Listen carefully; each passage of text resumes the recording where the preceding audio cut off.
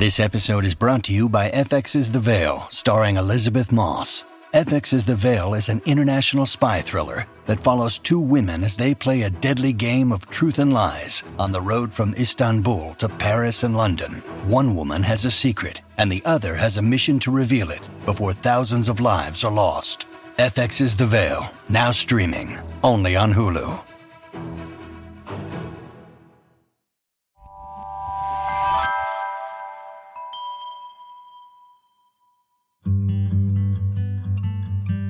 As regular listeners will know, I recently interviewed author, psychotherapist, and interfaith minister Nancy Collier about her book, The Emotionally Exhausted Woman. If you haven't heard that episode yet, I'll just share that one of Nancy Collier's premises is that we are more capable of feeling better, less depleted, and more energized, more capable than we realize. We are in charge of more of our story. But that starts with listening to our desires, owning our truth, and taking steps to do more of what we actually want. As I considered Nancy's book, I realized that one of my own struggles is that I haven't always prioritized friendships. Many of my friends live far away, they have jobs and responsibilities. I don't want to call at a bad time or be a bother. But I miss them, and I want to connect better. So over these next few days, I'm going to introduce you to a few women who fill up my soul and help me believe in collective strength and goodness and light. When we're feeling depleted or lost, chances are good that there's someone we know, often just a phone call away, who can lend us some of their shine. First up today is Sarah Frauenzimmer. Sarah is a wife, mother, writer, yoga teacher, and all-around amazing human. In conversations other places, she's talked about what it's like to parent neurodivergent kids, especially when you have anxiety yourself, and how she's continued to seek permission to prioritize her own needs alongside her family's. She does all this with grace, humor, and honesty. Sarah currently lives in southeastern Virginia with her husband and their two kids. Sarah Frauenzimmer, welcome to Wild Precious Life. Will you introduce us to you? Will you introduce yourself to us? Sure. Who are you? I am Sarah Frauenzimmer, and I am a current resident of southeastern Virginia, and it's now the longest place I've lived anywhere since I left home at 18. Wow. How many years? We've now been here for 6 years. I know. Oh my gosh. 6 years in a row? 6 years in a row. It's astonishing. I'm so jealous of that. Let me think. No, we haven't successfully done more than 4. Yeah. We're not even in the military anymore. It's really, it's been really interesting. I mentioned this to you, but I'm going to say some questions out now. So we talked to Nancy Collier about The Emotionally Exhausted Woman, and her subtitle was Why You're Feeling Depleted and How to Get What You Need. And I opened it up, and the very first question made me cry because it said, who takes care of you? So I'm actually just going to ask you that. Who takes care of you? That's a really good question. I would say emotionally, it's my friends. But I have a really good network of people who I can just unleash whatever is happening and receive some support. But I have this bullet journal, and it has a question on every day above the section that has pictures of water cups that I'm supposed to check how many cups of water. And it has this box, and it says, act of self-care for the day. And sometimes I just write, ha.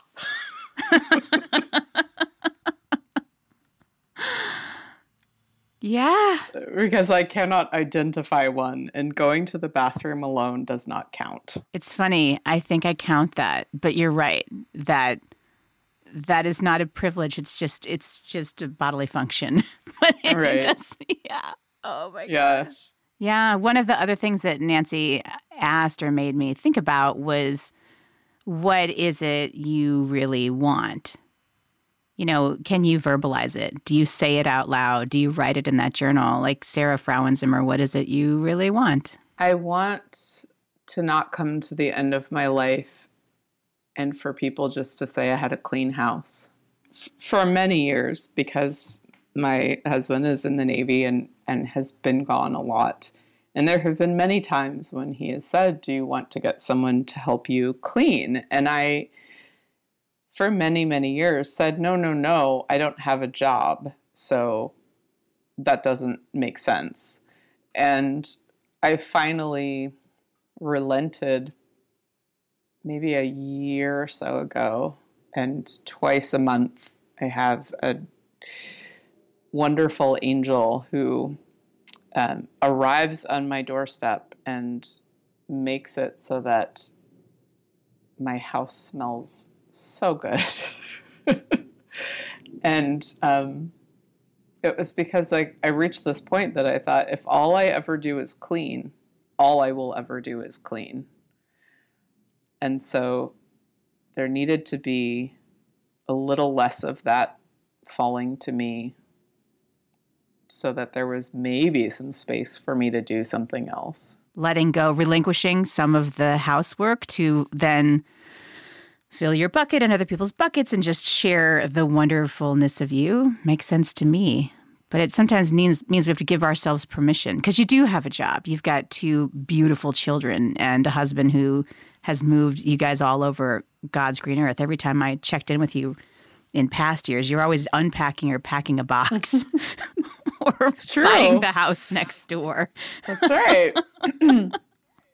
I have an imagination question then for you. So if you weren't keeping house and teaching yoga, like, what is something you have always dreamed of becoming? Like, if you weren't this, what would you like to be? Well, growing up, I had no idea that screenwriting was a job. I didn't really realize that was a thing people could be when they grew up, screenwriter.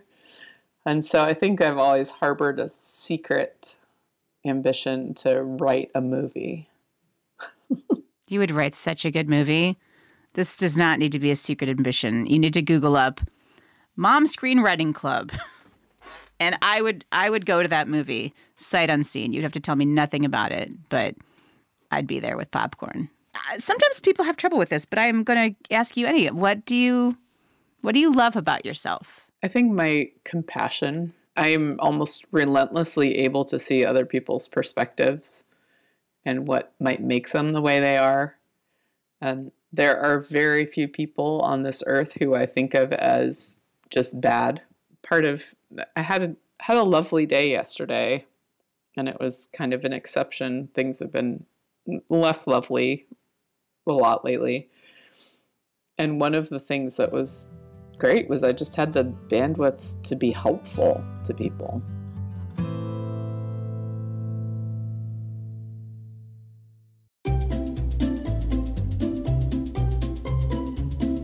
Hello, and welcome to Novel Conversations, a podcast about the world's greatest stories. I'm your host, Frank Lavallo, and for each episode of Novel Conversations, I talk to 2 readers about one book. And together, we summarize the story for you. We introduce you to the characters, we tell you what happens to them, and we read from the book along the way. So if you love hearing a good story, you're in the right place. Our 9th season is coming this fall. Tune in to hear from some of the all-time great authors, Charles Dickens, Jules Verne, F. Scott Fitzgerald, and more. Subscribe to Novel Conversations wherever you listen to podcasts.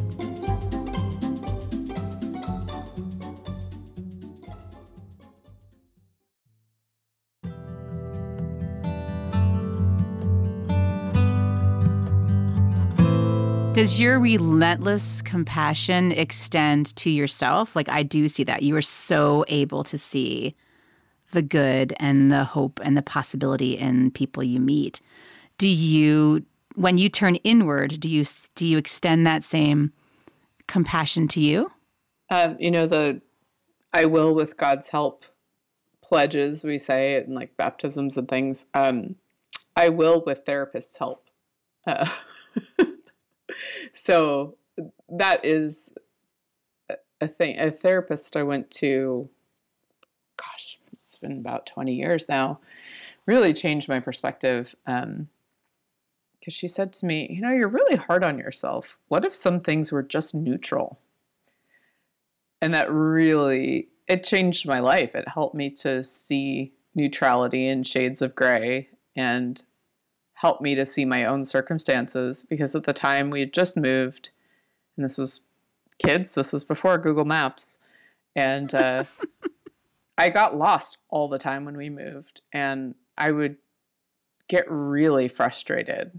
And I was in the car saying out loud, "You're such an idiot." And I was recounting this to the therapist, and that was when she kind of urged me to look at the circumstances and say, "You'd been to this place how many times?" "Well, once." "Were you driving there?" "No, I was a passenger." "Were you paying close attention?" "No." "So does it make sense that maybe you got lost?" I love that. I know we lived in the Seattle area for the same years, and I took the wrong exit in Seattle multiple times. The same wrong exit. Because I would be doing my Jesus Christ Made Seattle under protest. I'd be doing my mnemonic, but I'd still goof it up. And I remember on like the fourth time, I took the wrong road again. I was like, ugh.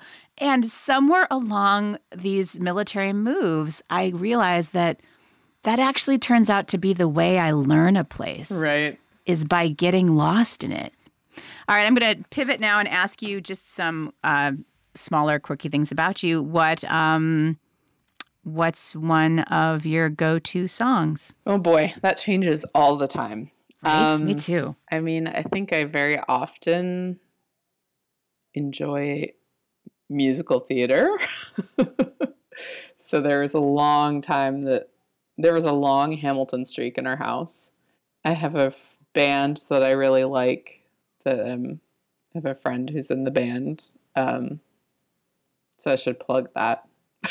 Definitely. Let's hear about this band. Everybody should listen to Carbon Leaf. It's a great Carbon Leaf. Mm-hmm, it's a great Virginia band. And then what is a favorite movie or television show that you love? Oh, my goodness. Well, I mean, The British Baking Show is my happy place and has gotten me through a lot of challenging times. And I recently discovered that you can find the whole back catalog on the Roku channel. And you get to see the first season where Paul Hollywood actually like puts his hand in someone's dough and helps. Wow. It's delightful. Welcome to Wrexham, because my mother is Welsh. I love that show. But I totally wondered about you if you knew that story or if your mom's been paying attention. Yeah, my mother has not been paying attention, but we watched it, and then okay, good. I have books on here, but I'm going to caution you and I that we're not allowed to talk about books for the next 5 hours.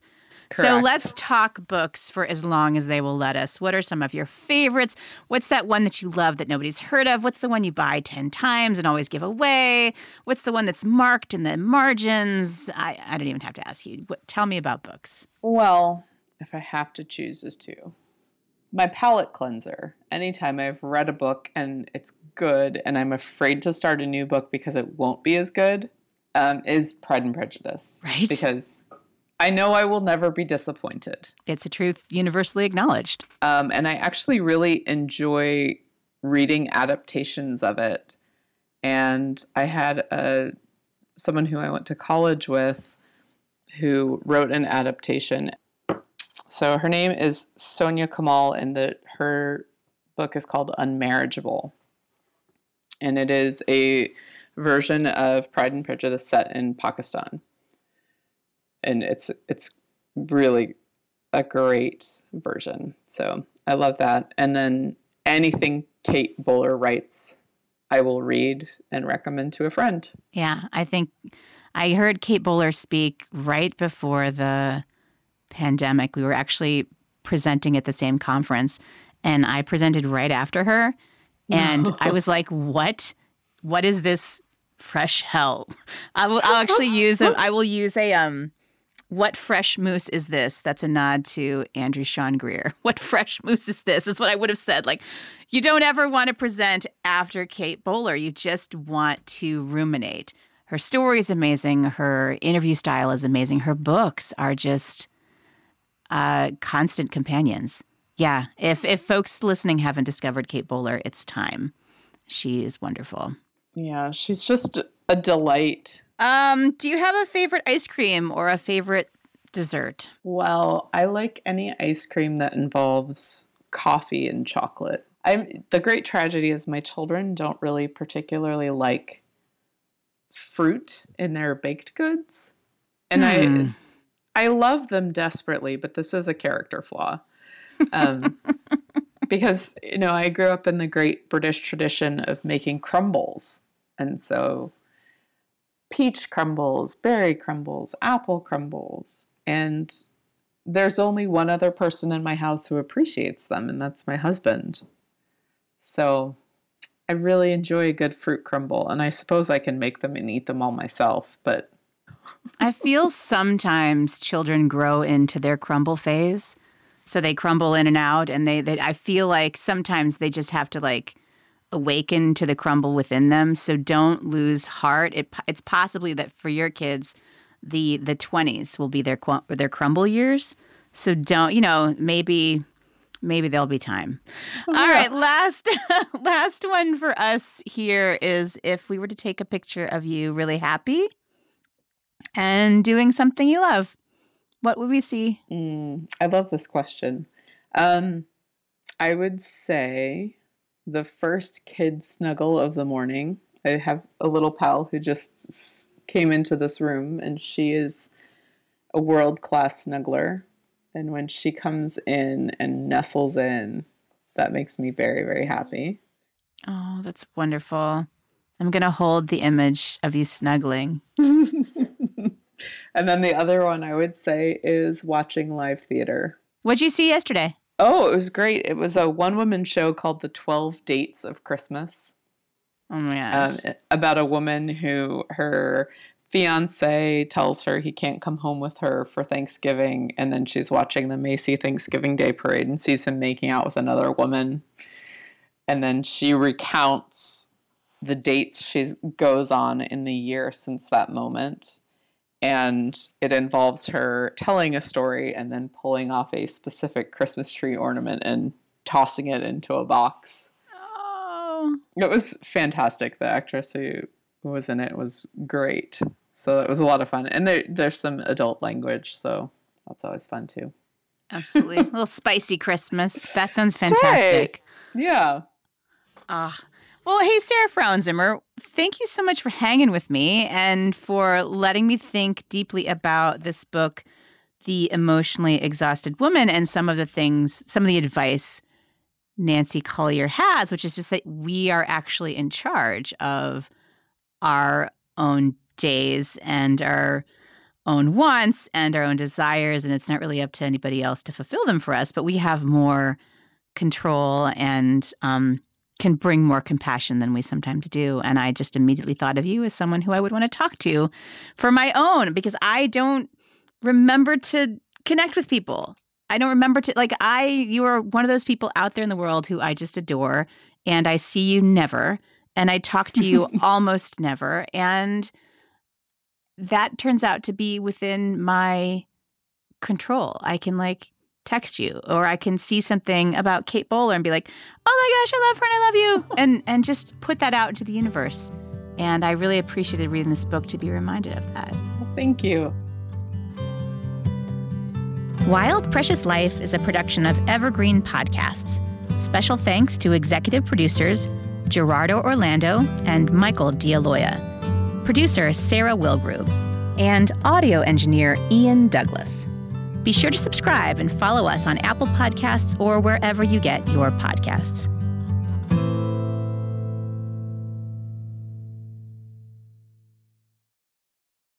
Hey there! I'm Hannah. And I'm Audrey.